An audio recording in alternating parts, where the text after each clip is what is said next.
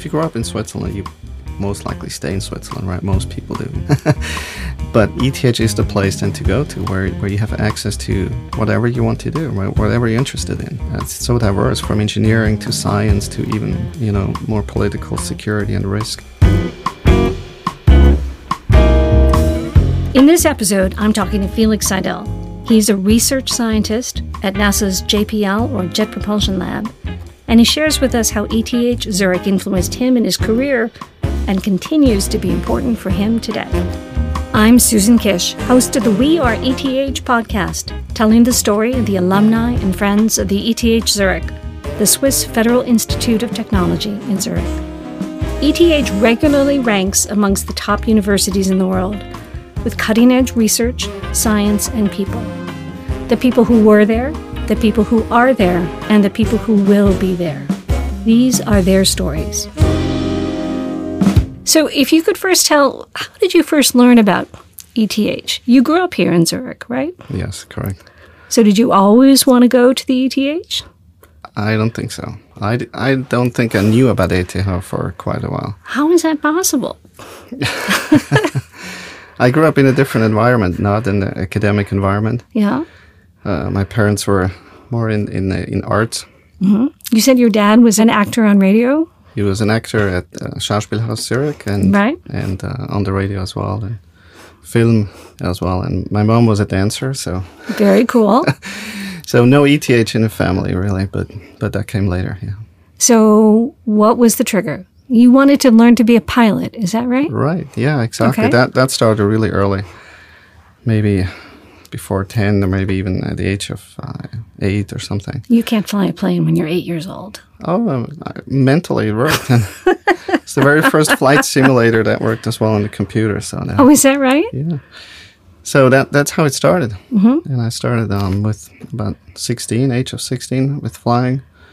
I did the FVS, the Fliegerische Vorschulung, or the basic pilot training for the Swiss Air Force. And that's where I learned about meteorology, about the weather. I learned that if you fly against the sun, it's harder to see than if you fly away from the sun. That seems intuitive. I learned how, hot air rises and creates clouds. And those are two things I'm still working on these days. So, and I got so fascinated by this. This was the most fun part of all. And I realized that I want to learn more about this. I want to understand how this works, how it's connected to each other, because I only knew the pieces, only the relevant pieces you need to know as a pilot.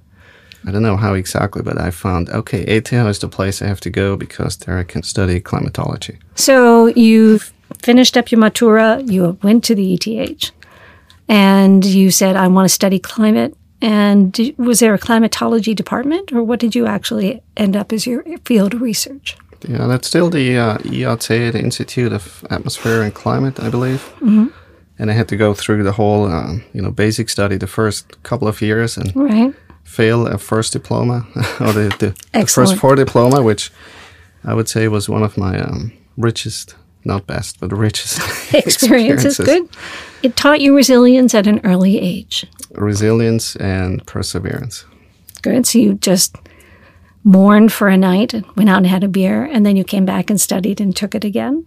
Yeah, a little more than 1 year, but it was more later that I realized, how important it is to fail, that if you succeed, or the worst is if you barely succeed, you just make it into the next level, but you may not have really understood or comprehended, the whole depth.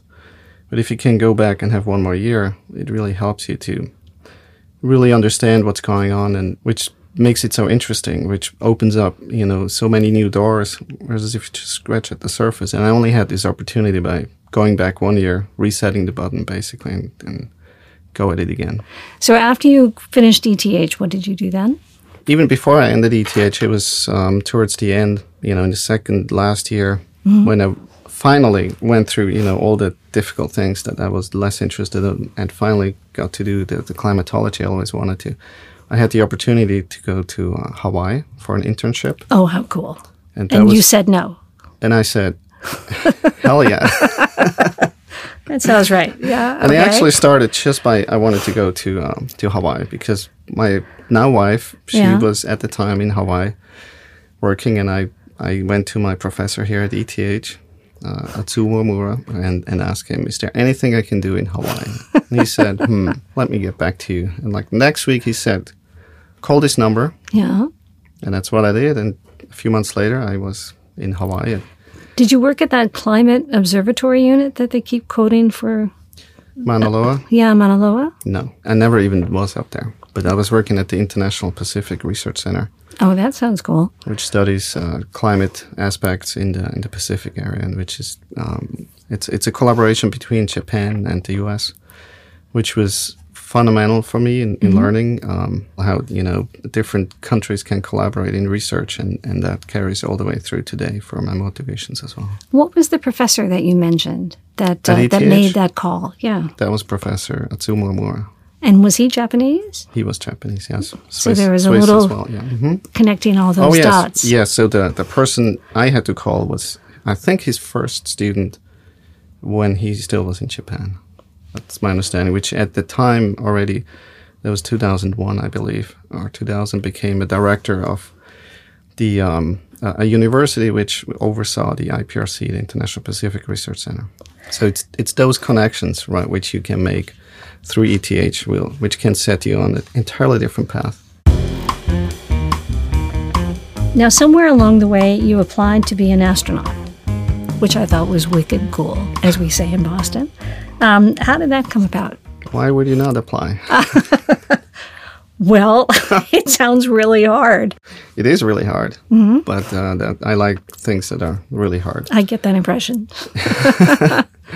And it's a really interesting experience that you have to be 100% motivated, obviously, but also convinced that you're able to do it. And at the same time, you're not going to do it at all, right? There's just no chance.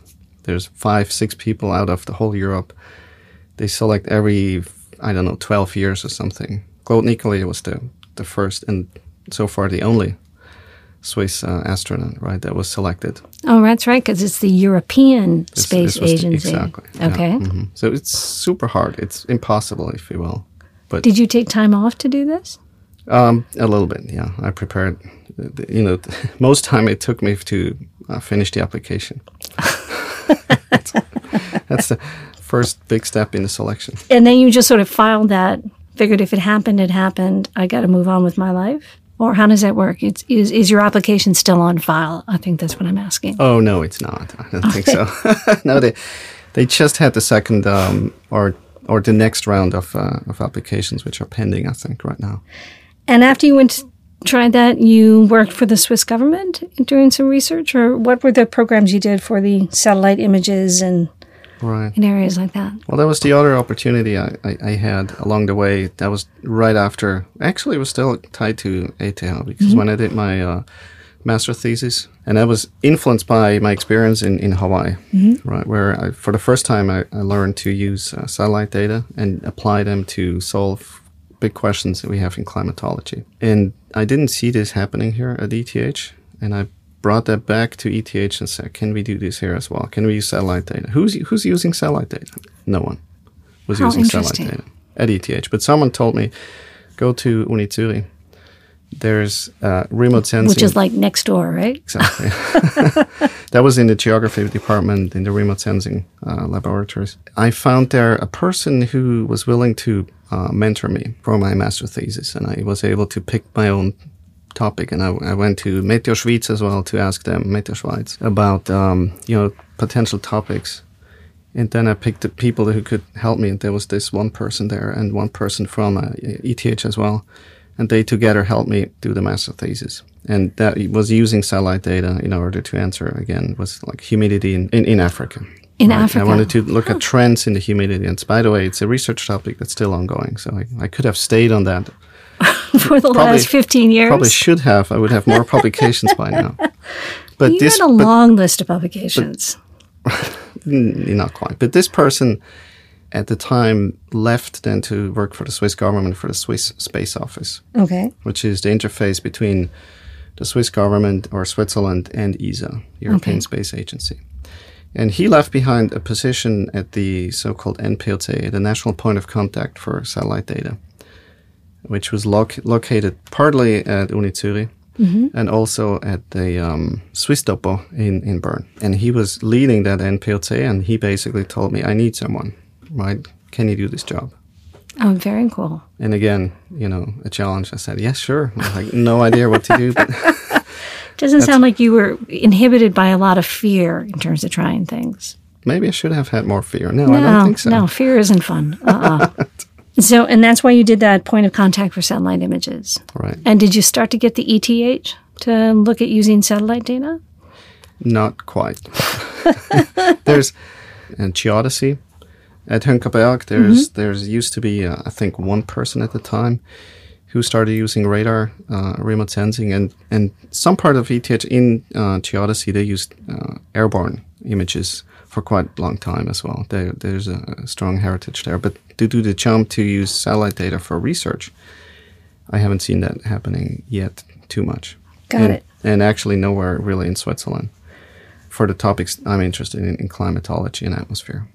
How did you get from doing the point of contact to, because shortly thereafter, or it sounds like the timing overlaps, you went to the U.S.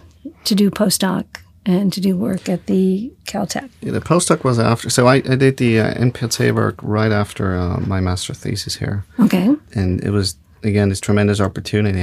I could influence the Swiss space policy. That's cool. I could interview people all the way through the Swiss government to some really high levels within the government. And we came up with the idea of having a geo hub, like a point of contact or a center of excellence for geospatial data. Okay. Which still exists at the Department of Foreign Affairs. I was located in academia, basically, and everybody around me was doing a PhD. So my professor, Klaus Itten at the time, who himself was in the US, by the way, working for NASA as well, an ESA applicant, together with Claude Nicollier. So he basically asked me one day, like, why don't you do a PhD? And I felt, that's a good idea, let's do this. So you just decided to move up and... So I did the PhD in parallel to working, and I reduced my workload a little bit, and then the PhD, which was a bad idea. Well, it's a lot of work. What was your PhD on? I read the title and realized I completely didn't understand the topic. So this connects the dots to what I said at the beginning, from where my whole motivation started, from flying. Right. So we're flying against the sun, and the visibility that changes. Right. Or if you drive as well, you have the same.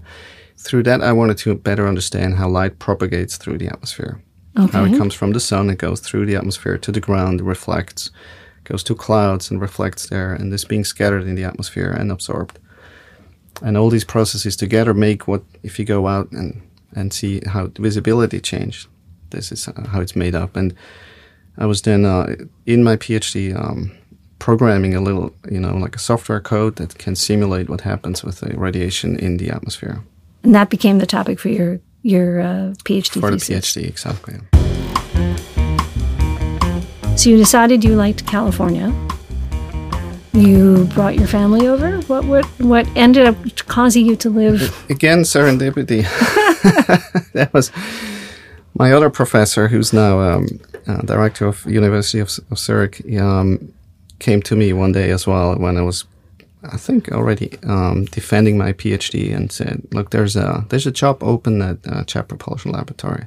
They may need the skills you have." He knew the person who was putting out the job at JPL, so that helped again. Mm-hmm. And I applied and was interviewed and was selected. And 2 days prior, learned that we had a son. Oh, congratulations! That must have been an exciting time. And right after being asked, would you like to go to California? Right. And then that was interesting. Got it. Now, did you wait until your son was born, or did you move in the midst of pregnancy? We moved in the midst. Oh, boy. You can tell you're a guy. And how was that move? I mean, what were the big challenges of that move outside of a baby on the way? Those are the good things about stressful times. Which I think when innovation happens, a lot of good things happen in stressful times, it's my opinion. Because you don't have enough time, not enough resources, so you don't think too much. So you just go from A to B and just do what you have to do, and it works. It was a stressful time. And we arrived, and it was a bit of a culture shock. Yeah, I bet it was. And I learned when I went later, we lived 2.5 years in the East Coast in Washington, D.C. That felt like going halfway back to Switzerland, culture-wise, weather-wise, and so on. So we moved 2011 to Pasadena, became an employee at JPL, and then was asked to go to NASA headquarters in Washington, D.C. That wasn't fun. Do you still miss Switzerland and living here? Yes, I do. But it sounds like your family at least gets to spend summers here. So I would think everybody who grew up, who's leaving, will miss Switzerland. It's just a beautiful place. What are the 3 things you miss the most? Family, and then right after there's many things. There's it's nature, it's the mountains. There's some things I don't miss as well. So you start learning living 2 different lives and use benefit from the pros and the cons in a pretty good way if you live in 2 different places, or if you live in the States and you can come back to Switzerland for your vacation. I think this is almost an optimum. That sounds right. So, Felix, tell me, what is it that as a research scientist at JPL now, what is it you actually do? What's your day like? I'm working on about 7 different projects at the time. So the one project is called Atmospheric Observing System, which is a really big NASA mission. It's currently in pre-formulation. We'll launch a few satellites by the end of the decade, and we'll look at how climate will change and about the processes that underlie climate change regarding aerosols. Those are particles in the atmosphere, the clouds, the dynamics. And that, again, ties back, by the way, to the other point from flying lessons, right? Oh, right. Which was flying a glider, you have to use the thermals. And this is caused by differences in heating. And this, is causing turbulences in the air and is either building clouds or inhibiting the building of clouds. And this is exactly what we're going to study with this mission as well. By the way, do you still have your license, your pilot license? No. Oh. I have 2 kids now, so... That probably takes up that time that used to be spent in the plane. Exactly. The other part of my work has a different title. It's a program manager for atmospheric composition. When you talk about atmospheric composition, I know that satellite imagery, for example, is used to detect methane. There was a big announcement just in the press yesterday, I think, about a facility in Russia that just gave off this huge plume. Is that the kind of atmospheric composition? Are you also looking at carbon dioxide and methane and those elements? Yes, absolutely. That's an overlapping part with carbon cycle as well, which is another thematic area we have at NASA. What is it that really made the difference from ETH? How would your life be different if you hadn't gone to the ETH? It would be entirely different, I think. I would not have known where I could go to study climatology, where I could learn about the processes in the atmosphere. I mean, having access, if you grow up in Switzerland, you most likely stay in Switzerland, right? Most people do. Some don't. But ETH is the place then to go to where you have access to whatever you want to do, right? Whatever you're interested in. It's so diverse, from engineering to science to even, more political security and risk. You are a member of the ETH Circle. And as such, it sounds like you're quite involved in the mentoring program. What is that program and what do you do with it? Yeah, so that goes back to, I think, the origins of ETH Circle, at least from my perspective. Right. And that started at the embassy, the Swiss embassy in Washington, D.C., where we had sort of a kickoff meeting. And I was asked, would you be most interested in what should ETH Circle do? And for me, the most important piece of ETH is the people. As you said, the people who were there, are there, and will be there. The secret sauce is the people that are there. So that's why mentoring, for me, is front and center. I explained before, right, how people help me to get on a path, find opportunities that I was not even aware of, and have shaped my career. And I'd like to do the same for others.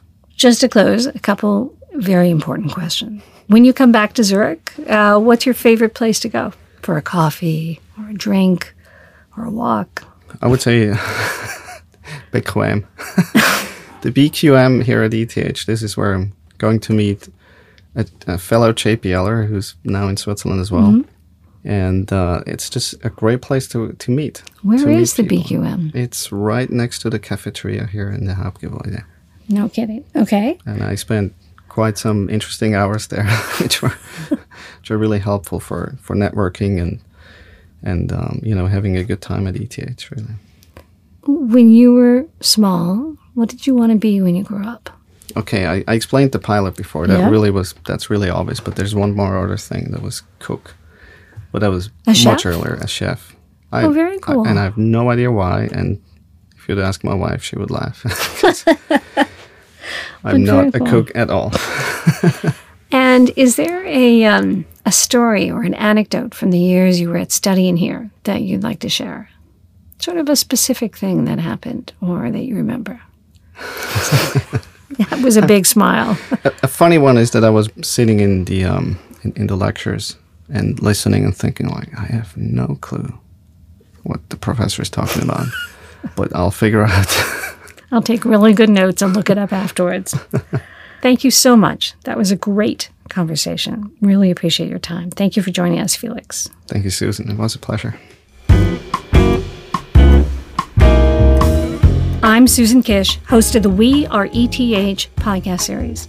Please subscribe to this podcast and join us wherever you listen. And give us a good rating on Spotify or Apple if you enjoyed today's conversation. I'd like to thank our producers at ETH Circle and LA Media GmbH, and thank you, our listeners, for joining us.